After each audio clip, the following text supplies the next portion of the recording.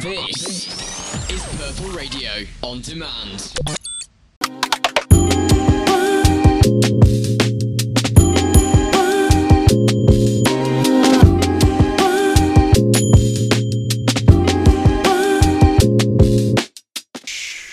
Good afternoon, everyone. Bit of interference there. How are we doing? It is Wednesday, it's 3 o'clock. The sun is shining, shades are on, we're back. No Zach today, unfortunately. Exams take priority, understandably. But I have got the best replacement possible. A young Pierre Robine is that. Back again. There ain't no sense in feeling lonely. It's good to be back, yeah? So, we're going to talk about Britpop, which is a subject very very dear to both of our hearts. Yeah, absolutely. I don't know how to kick it off. I mean, so, we've been actually kind of by coincidence at 2 Gallagher gigs separately, right? So, Nebworth and Noel Gallagher in Cheshire. Yeah, that's right. And why would you say, Pierre, that you found yourself in those situations? I would say, like pretty much everything, what goes around comes around. And I think music's not an exception, so trends just kind of cycle. And I think there's been a push by older bands to kind of ride on the previous generation's success in a way which is... I think maybe cannibalizing a little bit on the modern industry and kind of producing its own revival trend, which has a lot of power because it draws on quite an old tradition. So I think an interesting thing now is that if you go to one of those concerts, like I'm sure you'll have noticed, there's a few different generational groups, right? Yeah, definitely. You've got your kind of like hardcore dads. Yeah. He went to the old Oasis gigs. Stone Island, check the label. Yeah. And then you've also got, which is pretty interesting, and I think that's what's kind of like commercially at least bringing on a lot of this revival stuff and new interest in Britpop is kids like, you know, as young as 16, 17-year-old generation that are going to like the Liam gigs, the Noel gigs, maybe like even like the Pulp reunion gigs. Yeah. I'll be there. I mean, I know you will. It's interesting, right? Because you get the impression. So Nebworth, right? So this was last summer, and everyone kind of bought a ticket and goes there, and is thinking that they know what they're getting is going to be a replica, and that's all it's going to be at best. Oh, that is what it's trying to be. You know what I mean? Yeah. And, you know, you can tell yourself as much as you want that it's an LG solo gig and it's different and he's got his new tunes. But not what people are really there for. Everyone's standing around waiting for Supersonic to come on, you know? Yeah, 100%. So, one question we were discussing before we came on, is Britpop dead? The indication that we get a lot of young 16-year-old lads turning up in bucket hats to some random field in Stevenage to try and recreate something that their dads might have been to in the 90s, would be an indication that Britpop is very much dead, because the only way that people can kind of get a sense of it is just by recreating the old, exactly. Is by doing that. It's not a new movement, it's more just kind of like a zombie corpse coming back to life for a little bit. And you would say... like Liam with his fake hip. Yeah. And you would say that the... I mean, I think the Noel gigs are... different, you know, when you're at a Liam gig. Yeah, because he's got much more of like a new project going on. Liam is very much trying to, and it basically markets himself on giving you the closest thing to what an Oasis gig was. Yeah. And the fans are all up for that. Actually, we've been at 3, right? You were at Transmit, were you, for the Liam gig? Yeah, I was at Transmit. Yeah, Primal Scream as a support. I was at Nebworth, and then I saw Liam in Spain. Did you? Which was quite an experience. Did he have a parka on? He absolutely Sweating did have a it parka through. on. Yeah, he didn't give it up. But he was the only one who made no attempt to speak a bit of Spanish at the start. Really? And directly went, who the hell is fucking English? Did he go for the, but I don't speak Spanish? He likes to incorporate that into Wonderwall quite a lot of times, if he does do it. And maybe he didn't go for this one here. I don't speak Scottish. At Transmit, I remember. But I mean, so... I would say that those gigs are, you come out of them and you feel like you've actually, you know, you've been slapped in the face. I mean, they are pretty intensive. If you really want to commit to it, there is a hell of a lot going on. Whereas the Noel gigs are kind of more a musical experience, shall we say? Like it's also a lot more of a family vibe if you want to work with demographics. Yeah, and you're more the observer at the Noel gig, whereas at the Liam gig, you're actually part of the whole thing. You feel in a way that there's kind of a collective thing going on, including him being on stage, and he's kind of playing up to that and playing into it in a huge way. Yeah, I think that is a difference, and although I respect the new musical project that people like Noel are really trying to instill, I think you can feel when you're there, like, almost despite what I think, like, I'm just not as engaged personally. Like, it's the only kind of gig where, for example, there was a lot of seating space with the Noel gig, which I think is pretty consistent for his gigs. And I don't know, I think if that kind of revival movement, even though it is kind of just trying to bring up past glories, like I feel like the spirit of it in the start wasn't a more concert type, calm, definitely reflective experience where you kind of let the music wash over you and kind of experience it in that calm way. That the start of it, if you see the footage of the 90s Nebworth, was very much like a bunch of kids on drugs. Yeah. So, but then you do have elements of the kind of letting the music wash over you when you have Noel on stage with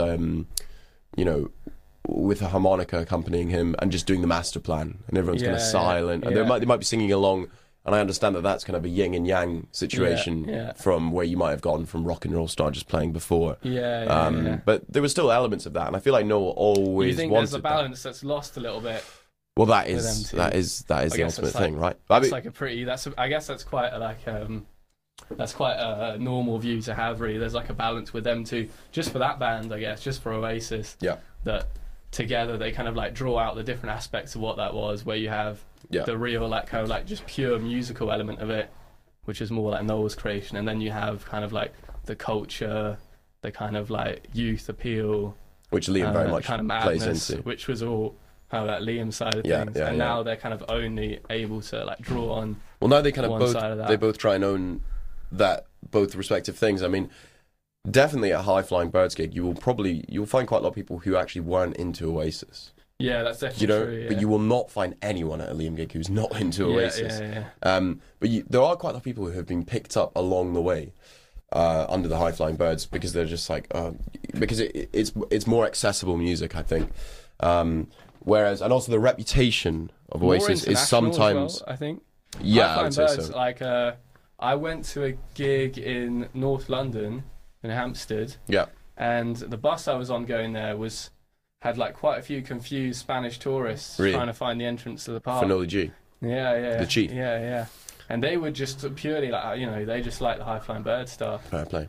They're not at all really like connected to the Oasis stuff. So, but I feel like it really fits more into like indie rock. And it's actually completely separated from Britpop. Well, and also because it's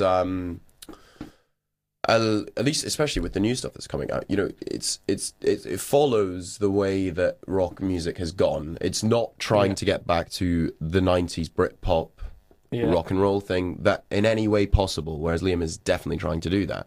And both enjoy commercial success because of it. What do you think of Liam's solo output just as music, not in terms of the live experience? Right, so here's the thing, right? So when LG comes around with a new album, you're always excited because you know a tour is going to be coming. Yeah. Right, and you're like, good chance to go and see him. Yeah. Right. Whenever I have put on an LG, new album, I love it each time, because the thing is that, first listen, it gets you. Yeah. It gets you, right? Because each tune has got a nice chorus. They're pretty catchy. The lyrics are suspect at times. Yeah. But you're like, yeah, good. I actually think that Come On, I thought that was his best album, to be honest. The third one, I thought that was really good. Really? I thought that I liked the experimental, when As You Were came out, right? That could have been 12 tracks of him reading the Manchester City lineup, and it would have been number one, because people were like, right, Liam's got a new album out, and the hype around it was pretty huge. And Wall of Glass was actually a big enough tune to kind of carry it forward. Yeah. But the difference is that I will revisit Noel's solo stuff pretty much every day. Yeah. To kind of go to Liam's solo output is either because I'm, hyping myself up to a gig that I'm about to go to of his, or I'm like, I haven't listened to Liam in a while and I feel a bit guilty, and I'm like, I'll put him on. Yeah. But I mean, the solo stuff doesn't really hold up in comparison to Noel's in any way possible. I don't think so? I don't think so. I think Noel has carried on his songwriting ability and not stopped. I don't think you can make a claim that his songwriting ability has got any worse. I don't think that at all. It's changed. Liam has never been a songwriter. Yeah. Just listen to Little James, He recruits a lot of help, doesn't he? For writing songs, and I think that's why, come on, for me, it feels like maybe it's a better produced album than his previous two. Mm-hmm. But for me, it doesn't really feel like that much of like a Liam Gallagher project as much, because he had some like Foo Fighters input. He had a lot of different writers on there. Yeah. It feels kind of like an industry reflection of what that kind of rock should be like more. Although some tunes definitely stand out, but I think even moving on from just Oasis, I think they're like these older bands coming back. There's obviously there's a very limited impact that they can have directly on kind of what you consider that part of rock to be now, and I think there's not so much reflection really of where music is at now, in that if it just limits itself to nostalgia. Well, let's go back to the start of Britpop. Yeah. Which is a quite hard place to kind of... Yeah. Now, the first thing is obviously every single band associated with Britpop will tell you that they're not Britpop. Yeah, absolutely, because it became a label that everyone was kind of ashamed of. Yeah, so like Jarvis Cocker of Pulp famously rejected it quite staunchly. I would probably say... So, Britpop is basically the period of music from... Definitely, maybe, essentially, until Be Here Now. You can make a very good case that Oasis kind of dictated the play. So we've got early Blur as well. Well, we'll get on to Blur, but I think Britpop, right? So it's just that the popular music around the time was essentially rock and roll music. So you got Blur, Primal Scream, Pulp, Oasis, Suede, Supergrass. Yeah, they're kind of your big hitters, right? But obviously, when we look at a bit of reaction, isn't it? Because if you look at, I don't know, already from like the 70s onwards, I think there was a feeling that it's not so much that Britpop for me was the dominant form of pop music. It's more that they were reacting against what they thought would become the dominant form of pop music. Yeah, that's a good point. Which is that kind of like far more electric, club-based dance music, like Prodigy type stuff. Well, what was kind of like more the kind of like upcoming scene in Britain. The Prodigy do support Oasis at Nebworth famously, and almost steal the shows, and like appeal to the crowd very similarly. I think the Prodigy in a way are kind of the Prodigy supporting Blur at Nebworth would have been a different story, I think, but supporting Oasis, you can kind of see just like the pumping element of the excitement of it. But you are right, because I think there is there's maybe like a reaction from those more like, I think they didn't really call it indie at the time. That's kind of like a new industry term, but more like looking back to the past, feeling of losing guitar-driven anthems. Yes. Which had always been kind of like the mainstay of like, for example, like I think when Suede formed, like the advert they put out for their guitarist was kind of like a Smiths flavored kind of style, and they wanted to recreate a kind of like guitar-driven standards based on rock going back decades. Yeah. You could a lot. Obviously, all of these bands are influenced by people like the Smiths and stuff. You could. There's probably a good point to be made that I'm just thinking of Manic Street Preachers, another one we can include. I think that advert was like Smiths x Manic Street Preachers. Yeah, you could say kind of vibe. No Stone Roses, no Britpop in a way. Yeah, right, because they're right on the pinnacle. Absolutely. They're almost included in it. Yeah. Obviously, a huge influence of Oasis. But so Britpop, basically, Oasis come out, punk right? As and well, you can say. Punk. But some of it, right? So Bring It On Down on the first Oasis album is a punk tune. Yeah. And that they wanted that. Alan McGee or whatever wanted that to be their first tune. I would say that Britpop actually is Britpop defined when the Battle of Britpop happens. Yeah. Because that's actually probably where the label gets born from in a way. It's like, Blur versus Oasis, blah, blah, blah. Big media Battle of fixation. Britpop. Yeah. But when you what's interesting to give an Britpop object as well is it doesn't really like go outside of Britain that much, which I think is pretty unique, because if you look at what they were emulating, so obviously Oasis were just like consummate Beatles fanboys. Yeah. Obviously Blur as well. Everyone doing guitar music in the 90s were Beatles fanboys. If like they didn't succeed at all in doing what the previous generation did, of kind of exporting completely to especially the US, right? I don't know, because where Beatlemania in the US, the Stones coming to the US and basically being a kind of like British insert that defined American music. Yes. Oasis never were huge in America. But I most think of Britpop never really did that. Part of the problem there is that the society at the time allowed for the Stones to be rebellious in America, and they can accept them for that. And also because they were the polar opposite of the Beatles. But when you think of Vietnam, and you think of Gimme Shelter, and then you think of the Redlands Bust, all kind of, there's a perfect fusion of the counterculture going on in America.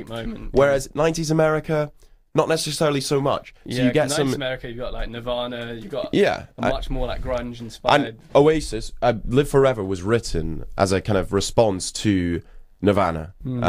So there you go, right? So if that's what they're liking, and then here comes the polar opposite, the antithesis of it, it's probably going to be rejected to the same extent when you could see it as like more like a kind of like jangly optimism, like psychedelic optimism, especially with Stone Roses, I guess, opposed to like this kind of like very heavy kind of like death driven, like even like you just have a look at any of Nirvana's albums. It's like visceral, dark, focused on death. Boys in pajamas, you know, curtains closed, you know, all that sort of stuff. But the, I think as well, like the Beatles, before John Lennon started saying they were bigger than Jesus, and the Stones as well, to some degree, had a degree of humility when they went to America, to some extent. I think when, you know, if you're trying to break America and you've got like Liam Gallagher coming through in a parka and baggy trousers and like proclaiming that he is like, you know, almost a god. Americans are very susceptible to that sort of stuff. Meth antics. At the what is his California gig? It was some sort of on the Sunset Strip, right? A make or break concert. And they all just start snorting crystal meth. Yeah, that didn't help. It didn't help. Yeah, I know, and they're all playing the wrong tunes and stuff. Yeah. So yeah, I mean, so the Battle of Britpop. Let's take that, because that's its peak, really. I do hate it, because I think Blur have absolutely no footing to be compared with Oasis, and I think they live off the Battle of Britpop as their comparison. I think it's ludicrous. I think it's absolutely ludicrous. I think. Well, Oasis would have had no means to be compared to Blur. Oasis were up and coming. Blur had been more established for a little bit longer. Have you listened to some of the first Blur albums, though? Yeah, not incredible, but they were at the time like a bigger name. Yeah, okay. More established name. Yeah. No, I think that's just a perception of music culture being dominated by London. I think that's what it was, because you know, like obviously the Battle of Britpop became a bit of a North versus South thing. I know. I think there is an argument that the music itself was seen as like a more established, developed, kind of like more established, developed, sophisticated. Okay, yeah, we could say it was more sophisticated, definitely. But were they bigger? Oasis, I think Oasis won more from Battle of Britpop than Blur did in terms of like establishing themselves in a way. The actual date is 96, right?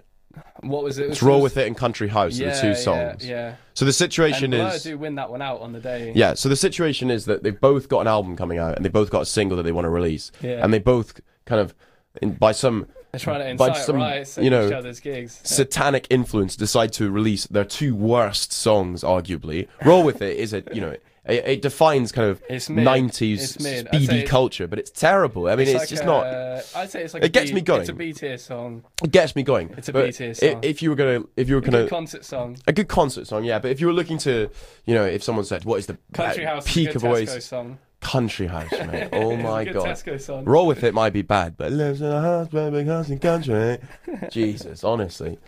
You know, but yeah, so it does the trick at Tesco Express. Well, they have the two singles coming out, and basically, you know, there's that economic theory, right? If you have two guys on a beach and they're both selling ice cream, in the end, it is economically better for both of them to be right next to each other, or that is just the natural progression. Yeah. So by some sort of thing like that, they both end up releasing on the same day, and obviously it becomes a situation where no one is buying Country House and Roll With It. Sides are taken. Yeah, well, especially the media just loves it. And they're both poking each other at this stage. Yeah. You know, there's a bit of Albon, Gallagher beef and stuff. There was a story of someone sleeping with someone's girl.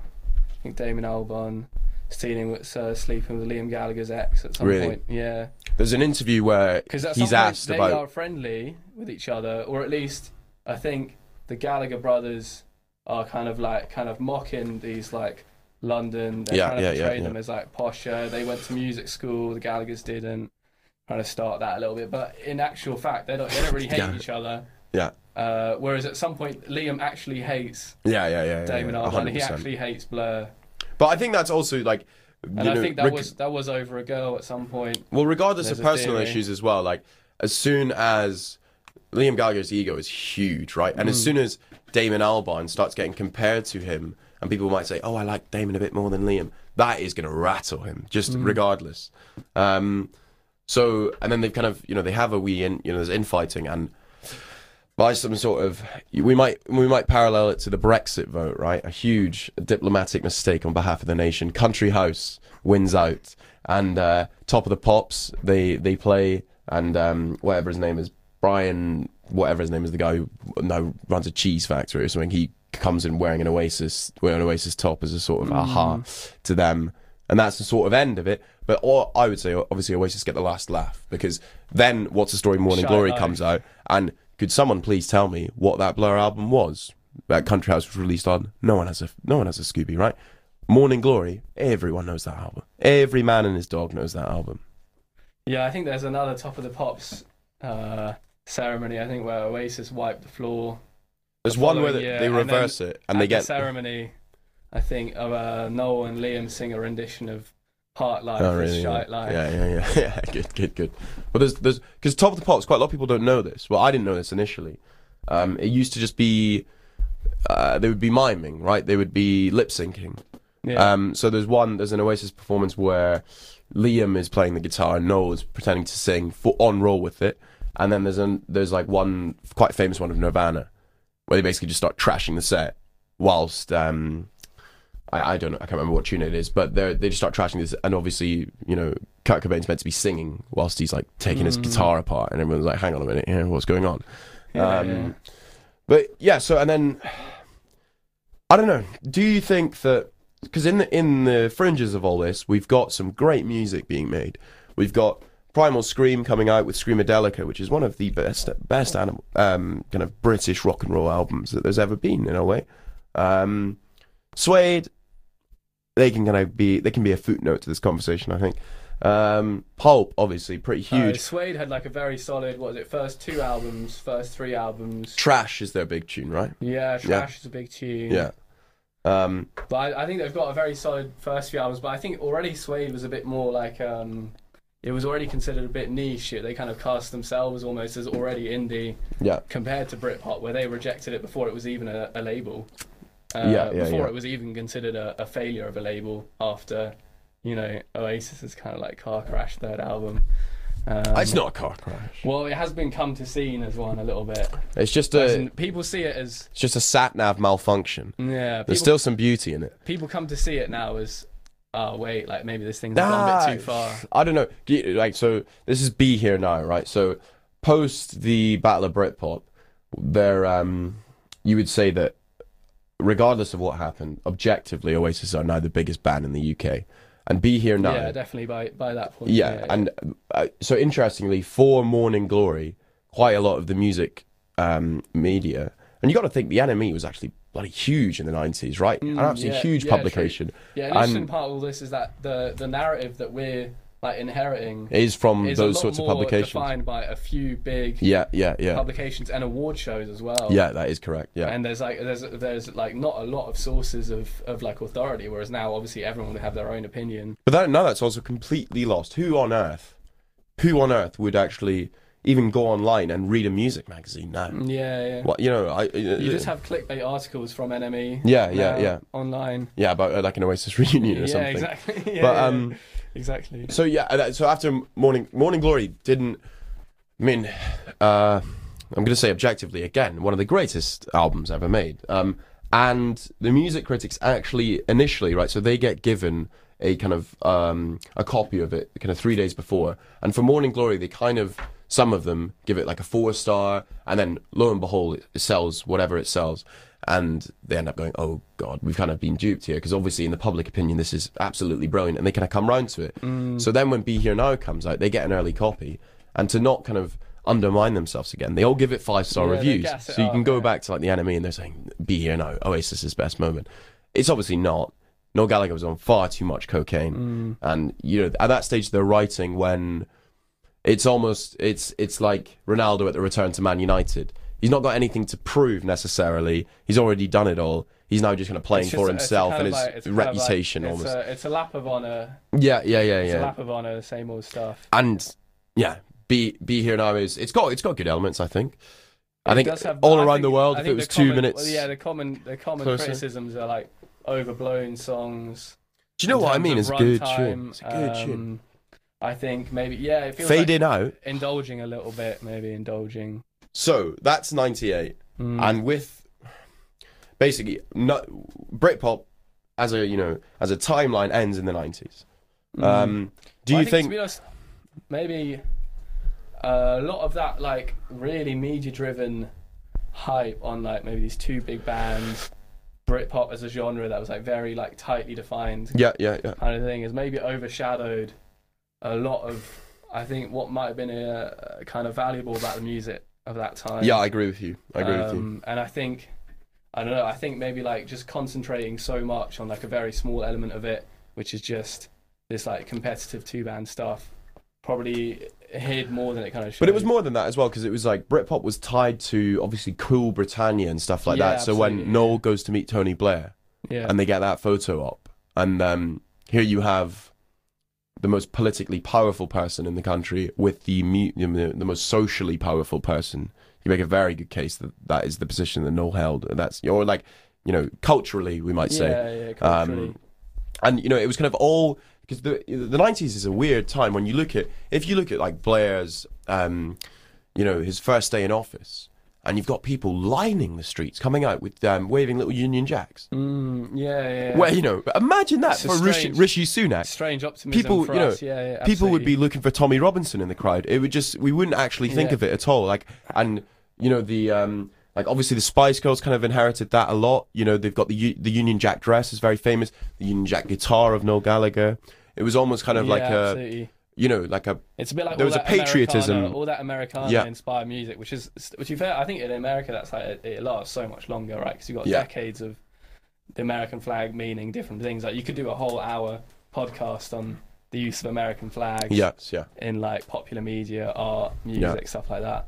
Where patriotism is such a complicated thing in American music culture that it takes on lots of different kind of like guises, but. I think in Britain's history, like musical history, that's probably much like the only period you can think of where flags, you know, Britain is cool, there's something to be proud of, there's optimism. 100%. And then, I don't know, after that, I don't think there's any kind of like hint of that kind of cultural revival. No, not at all. I think that's actually a big reason why maybe the whole of the kind of the Britpop bands didn't actually necessarily break America at all, because it was such a uniquely British thing. Yes, exactly. But so at the end of Supersonic, the Oasis documentary, which is brilliant, Bonehead, who is the guitarist for Oasis, he says that they should have just walked off the stage at that point and never released anything else. They should never have gone past the millennial barrier. What do you think? I think I agree that there's like a massive drop. You can almost feel the kind of self-aware feeling of that they've lost relevance in between Be Here Now and Standing on the Shoulder. Yeah, exactly. With like Go Let It Out and stuff, like it's very different, stuff. Isn't it? Like, it's almost going back to the 60s, isn't it? In a way. It was a bit 60s, but also in this kind of like overproduced pop way as well. Yeah. Where it's 60s style, but with the kind of like electric production and kind of like very precise. You know, you've got auto-tune in a voice for the first time in Oasis. Yes, You've got kind of like, I can't remember the word for it, but basically where they post-production basically correct notes, so it's all exactly on note, losing a bit of like the imperfection. So they go to a different producer. again, can't remember the name, but basically they changed their whole process to make it a more streamlined pop album, an indie rock album. I think that's when it starts to be that. Which, for the context of Oasis, is completely different. If we think of Definitely Maybe, that was recorded as a live album, essentially, in a studio. It's but so imperfect. the parts were all kind of recorded live with them all playing together, you know. It's pretty harsh, almost like some of the listening is like you can't really tell the guitars apart as well. Yeah. But I mean, I love that in a way, the exactly. unrefined kind of dirtiness of it, you know. But yeah, with Standing on the Shoulder as well, you can see how conscious they are of breaking America with the New York skyline as the album 100%. cover. But I think mostly they're self-conscious about how they've lost the feeling a little bit. Yeah. And I think there's like an interview with Noel where he's asked quite a simple question about what they're doing with this fourth album, and he goes into kind of like quite a depressed rant. Yeah. Because he's been struggling with addiction, trying to get clean, long periods of depression at this point, and he kind of goes on a rant about how, you know, we were never trying to reinvent music, we just wanted to make noise, move some air, and so he's already lost the idea of we're doing something which is at the edge, you know, something which is that almost has a culture. purpose to it. Yeah. So I think even though there's some good tunes, right? And I mean, I know you like Heathen Chemistry as well. Heathen Chemistry, yeah. I don't believe the truth, mate. Yeah, Importance of being idle. Oh my. Yeah, there's some great tunes. But it's lost the point of being at the edge. It's more like it's an interesting legacy, which still with some flashes of genius come through. For me, it's like Stones post '80s. Like, you know, they're still good show. They're still releasing some decent music, good artists, but they're not the same band. But they're not at the front of anything. Yeah, okay. I mean, and one thing I would say is if you listen to the later stuff, most of the songs, personally, I think, which come through are the kind of null tinted ones. The Importance of Being Idle, Little by Little. I liked all that sort of stuff. Gas Panic. Yeah, but at that stage, I would say that it's no longer one coherent body.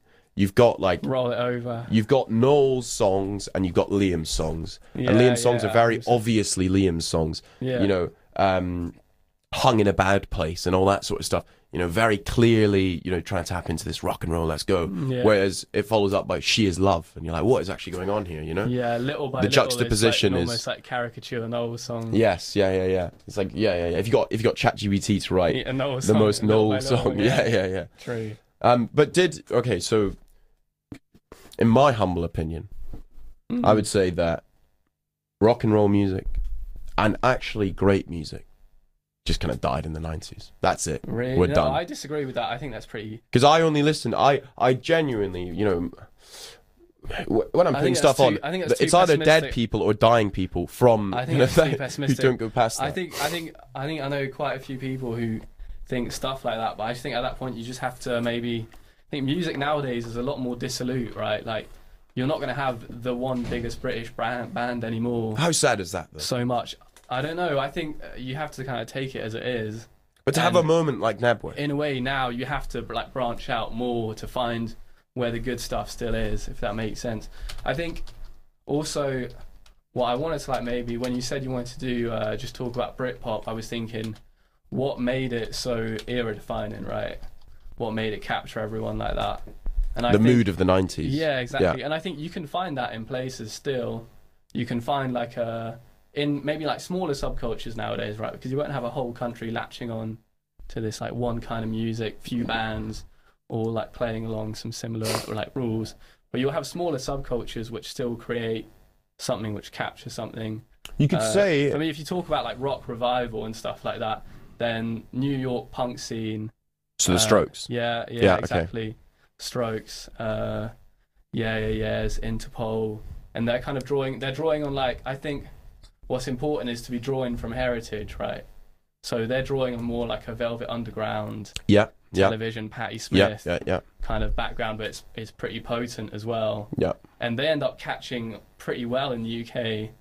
So the Strokes, in a way, were a bit like Hendrix, right? Bigger in the UK before they were in the US. Yeah, absolutely. Yeah. I think they first got signed to a major record label in the UK, not the US. Yeah, okay. And they inspired a lot in the UK, including the Arctic Monkeys. So the Arctic Monkeys are probably the footnote to this whole discussion in a way, right? So they're kind of the last... If you put the Arctic Monkeys in 1995... I'm not saying it would, you know, catch the world alight, but I think it would fit in. It would definitely fit. You know, yeah.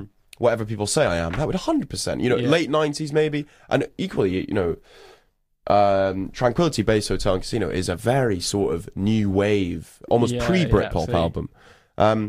But even they, right, the Arctic Monkeys, which are the biggest kind of, you would say the biggest rock band that there has been in our lifetimes, in the UK, never in a million years would they, I don't think, would they be able to sell out Nebworth. Liam did it last summer, two nights in a row. I would say maybe you got 160,000 people to turn up for 2 nights. There's a limit to kind of like mostly seeing who sells out what as cultural impact, because surely that is though. I think how many people turn up? I don't know, because what's the guy from Take That again? What, Robbie Williams? Yeah, Robbie Williams. He sold out Nebworth for more. But not 5% of the UK population applied though. That's no, he sold out for 3 nights instead of 2. Did he? Yeah, just to. He must have had a 2 for 1. Yeah, exactly. Yeah. He probably had bots coming booking the tickets. But I just mean by that is that what sells tickets in the moment won't necessarily make a legacy. Yeah, but I think in the context of music, like when we think of, if you think of kind of era-defining moments in music, they are always the big gatherings of people going to see a certain thing. So Woodstock, certain Glastonburys, Nebworth, for example, Spike Island of the Stone Roses. These sorts of moments where there is a cultural wave, and it's almost like all the like-minded people who all kind of are wearing the same clothes because they're impacted by the music that they're hearing, do this sort of road to Damascus and go and see the band. Where do we see that today? No, I think that is very possible. It's just more splintered. It's more splintered. Like festivals are, more popular than ever. But I think that almost taps exactly into what you mean, because festivals are not our impatience, yeah, kind of like artist thing. Go. You want to have like get pissed, see a band for 40 minutes, go and get a hot dog, and then see another one. You want to have a menu. You want to have a full menu of artists. Which is exactly like people on if you go on Spotify, you play one tune, you do this, you skip it, you blah blah blah. How many people even nowadays will put on an album and listen to it in its entirety? I think the popularity of festivals taps into that massively. But there is a nostalgia, I think, for that kind of music subculture, and I think there's like genuine attempts to recreate that. Yeah. Although it is going to be in a different way, like TikTok aesthetics just change so quickly now, and although it's kind of more like comedy how quickly it changes. Yeah. Where like one day everyone's wearing like blue jeans, black leather jacket, and then the next day it's going to be something else. One day someone's cosplaying as a punk, and then the next day it's kind of like 70s bohemian stuff. Do you think But I think there is like there is still a hunger to have subcultures where people will. Do you think tap in? Yeah, absolutely. It's harder to get though, right? So a good hypothesis.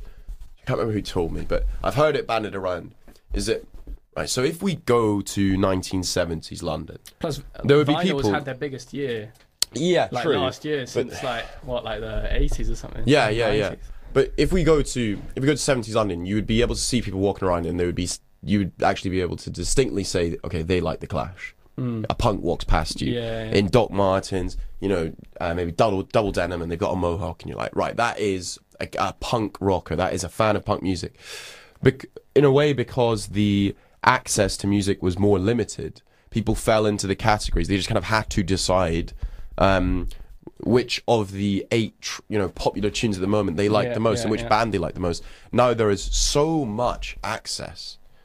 There is so much access that people can splinter to such a degree where, okay, we might have similarities and we might have commonalities, but who's dressing in a certain way right now because of a band? Who's kind of living a way of life because who's living like a characteristically punk sort of thing, or a mod, for example. But it happens. I think what you're saying it's more like a spur of the moment thing. Like someone will decide they're taken in by a certain kind of aesthetic for a little bit. I am now an anarchist because of a few TikToks, and then they'll switch over when they see some different ones. Yeah, but for a little bit. Yeah. Which I guess doesn't have the same kind of. It's not a lifestyle. Do you know what I mean? Yeah, because you're not giving yourself to something, but I think that is just the nature of the media you consume, right? Because everything is so is so, I want to say, like quick, Yeah. and is so dissolute. Yes. And Yeah. there's just so much out there that the individual has access to so much culture of different kinds that they will naturally just pick and choose more what they want. Yeah. But I think that doesn't mean that the kind of like the musical stuff in the background Has any less value? is like the sauce that is being stirred, you know, the Yeah, brew, yeah, okay. the brew that is Yeah, being pardon made the pun. is any less potent. I think there's still potent brew that gets made spontaneously. You can't predict it. It just happens. It captures a moment. I think like early 2000s New York is one of them. I would say if you're a fan of Britpop, then kind of like the Australian kind of like punk rock scene is a scene where people will like you say, dress a certain way, follow like a certain like code of values, you know, a pretty drug-filled lifestyle. You hang out at the beach, you know, cold ones, surfing, and it's all characterized by the same kind of music. I think it does happen still. I would say I basically just agree with you, except more optimistic. A lot like Keith Richards in an interview, he pretty much doesn't believe in anything except for the fact that, you know, music will continue to bring things together. You know, he thinks it's the last thing we're going to have. Good source. Better source than any, in a way. So I think, but it is more splintered. I'll tell you that. And also, I think it has that sense where sometimes a scene like that, like maybe just at random, the kind of like Australian like punk rock scene will so quickly blow up now, right?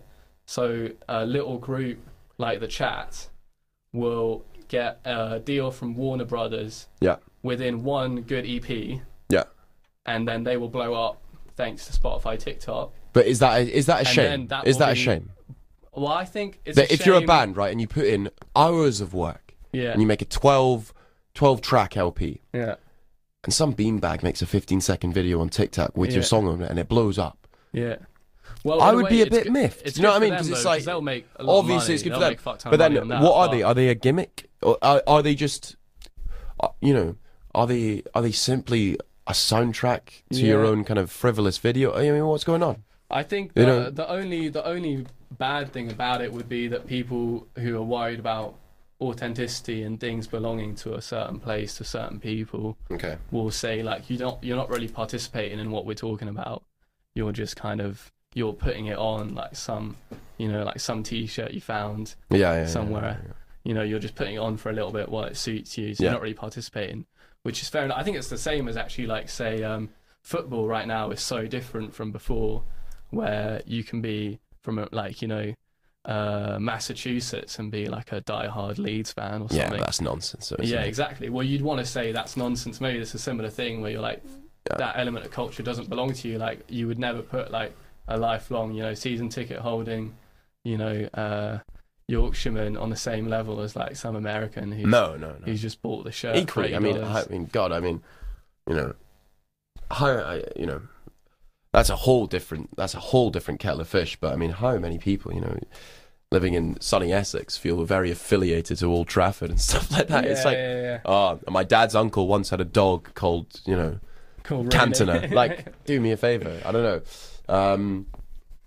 But that does tap into it, kind of the it's just appropriating, just access and access of intimacy. Like, you can be in Massachusetts and actually feel connected to Leeds United because you can watch them every week. In the same way you can, you know, be, you know, living a desolate life in a log cabin in Inverness, and you can get into that Australian band as long as you have a phone or a computer or anything. You know what I mean? But I think also if you're keeping that optimism, right?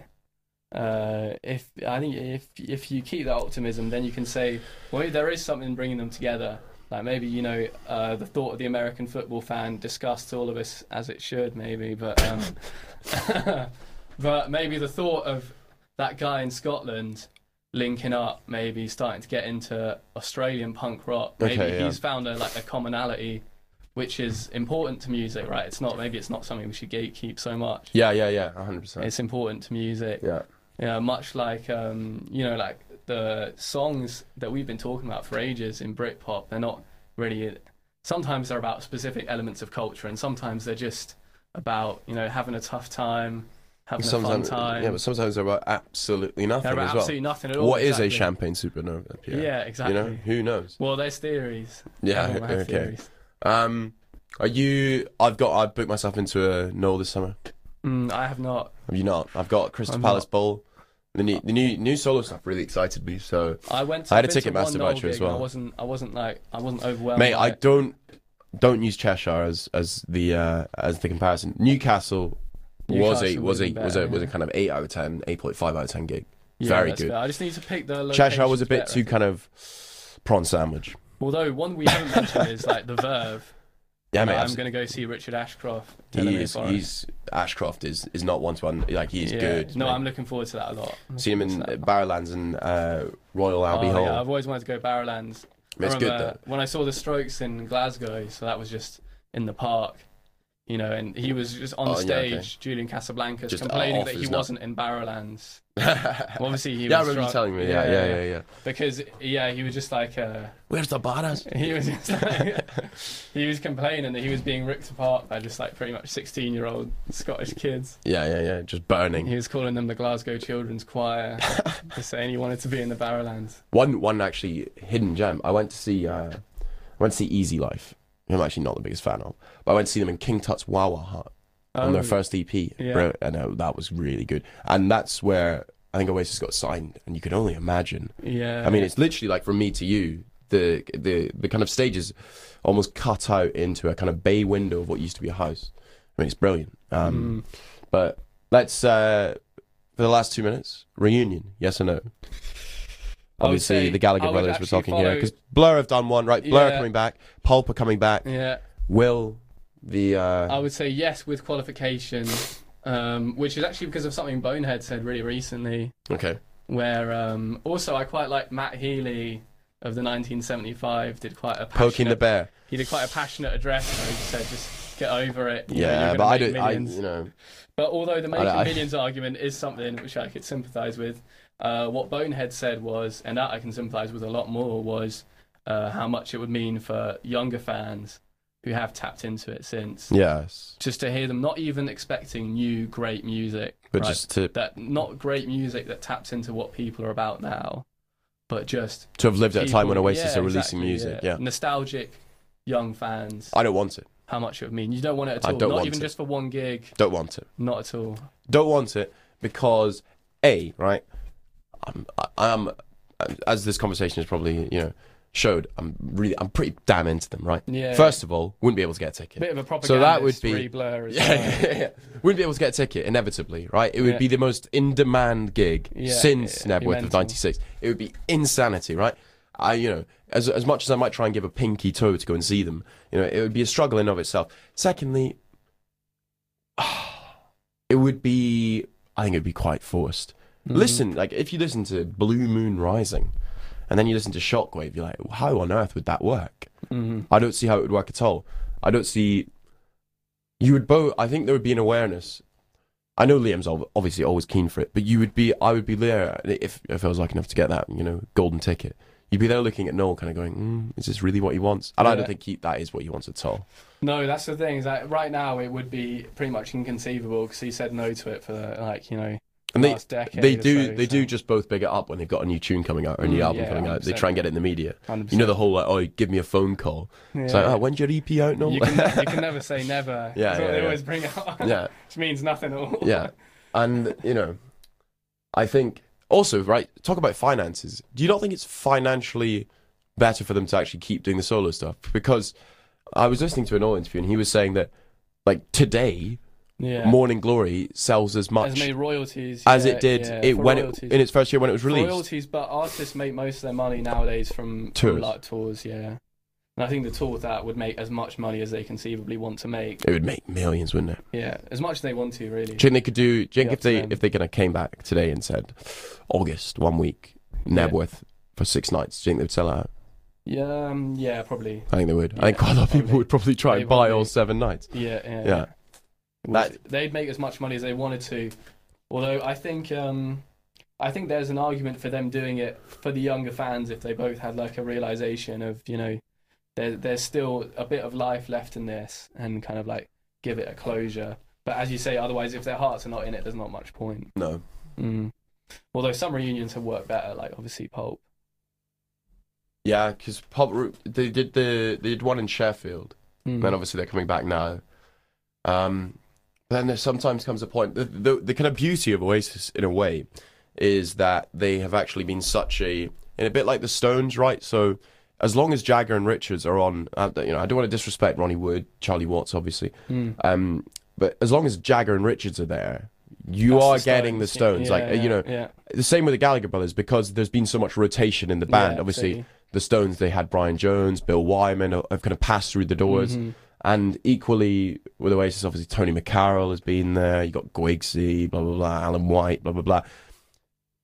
I think even Ringo Starr's son had a gig on the drums for them at some point, Zach Starkey. But you can get. I think Ringo Starr's grandson also got arrested with Liam Gallagher's son in Tesco for assaulting a apples cashier. do not fall far from the tree, I guess. Yeah. Well, Pop the Brit the Pop. Yeah, pretty good. We'll have Oasis playing. Have you enjoyed that discussion, Pierre? Yeah, I have enjoyed it. I think I'm definitely more optimistic, and I would encourage people more to look for things which look at life the same way instead of being the same music, for it to be the legacy. New bands that kind of inspire the same feelings. Yeah. Because what's gone is gone. Interesting. Yeah. But the same soup is brewing everywhere. And you just got to find it. Yeah, it's out there somewhere.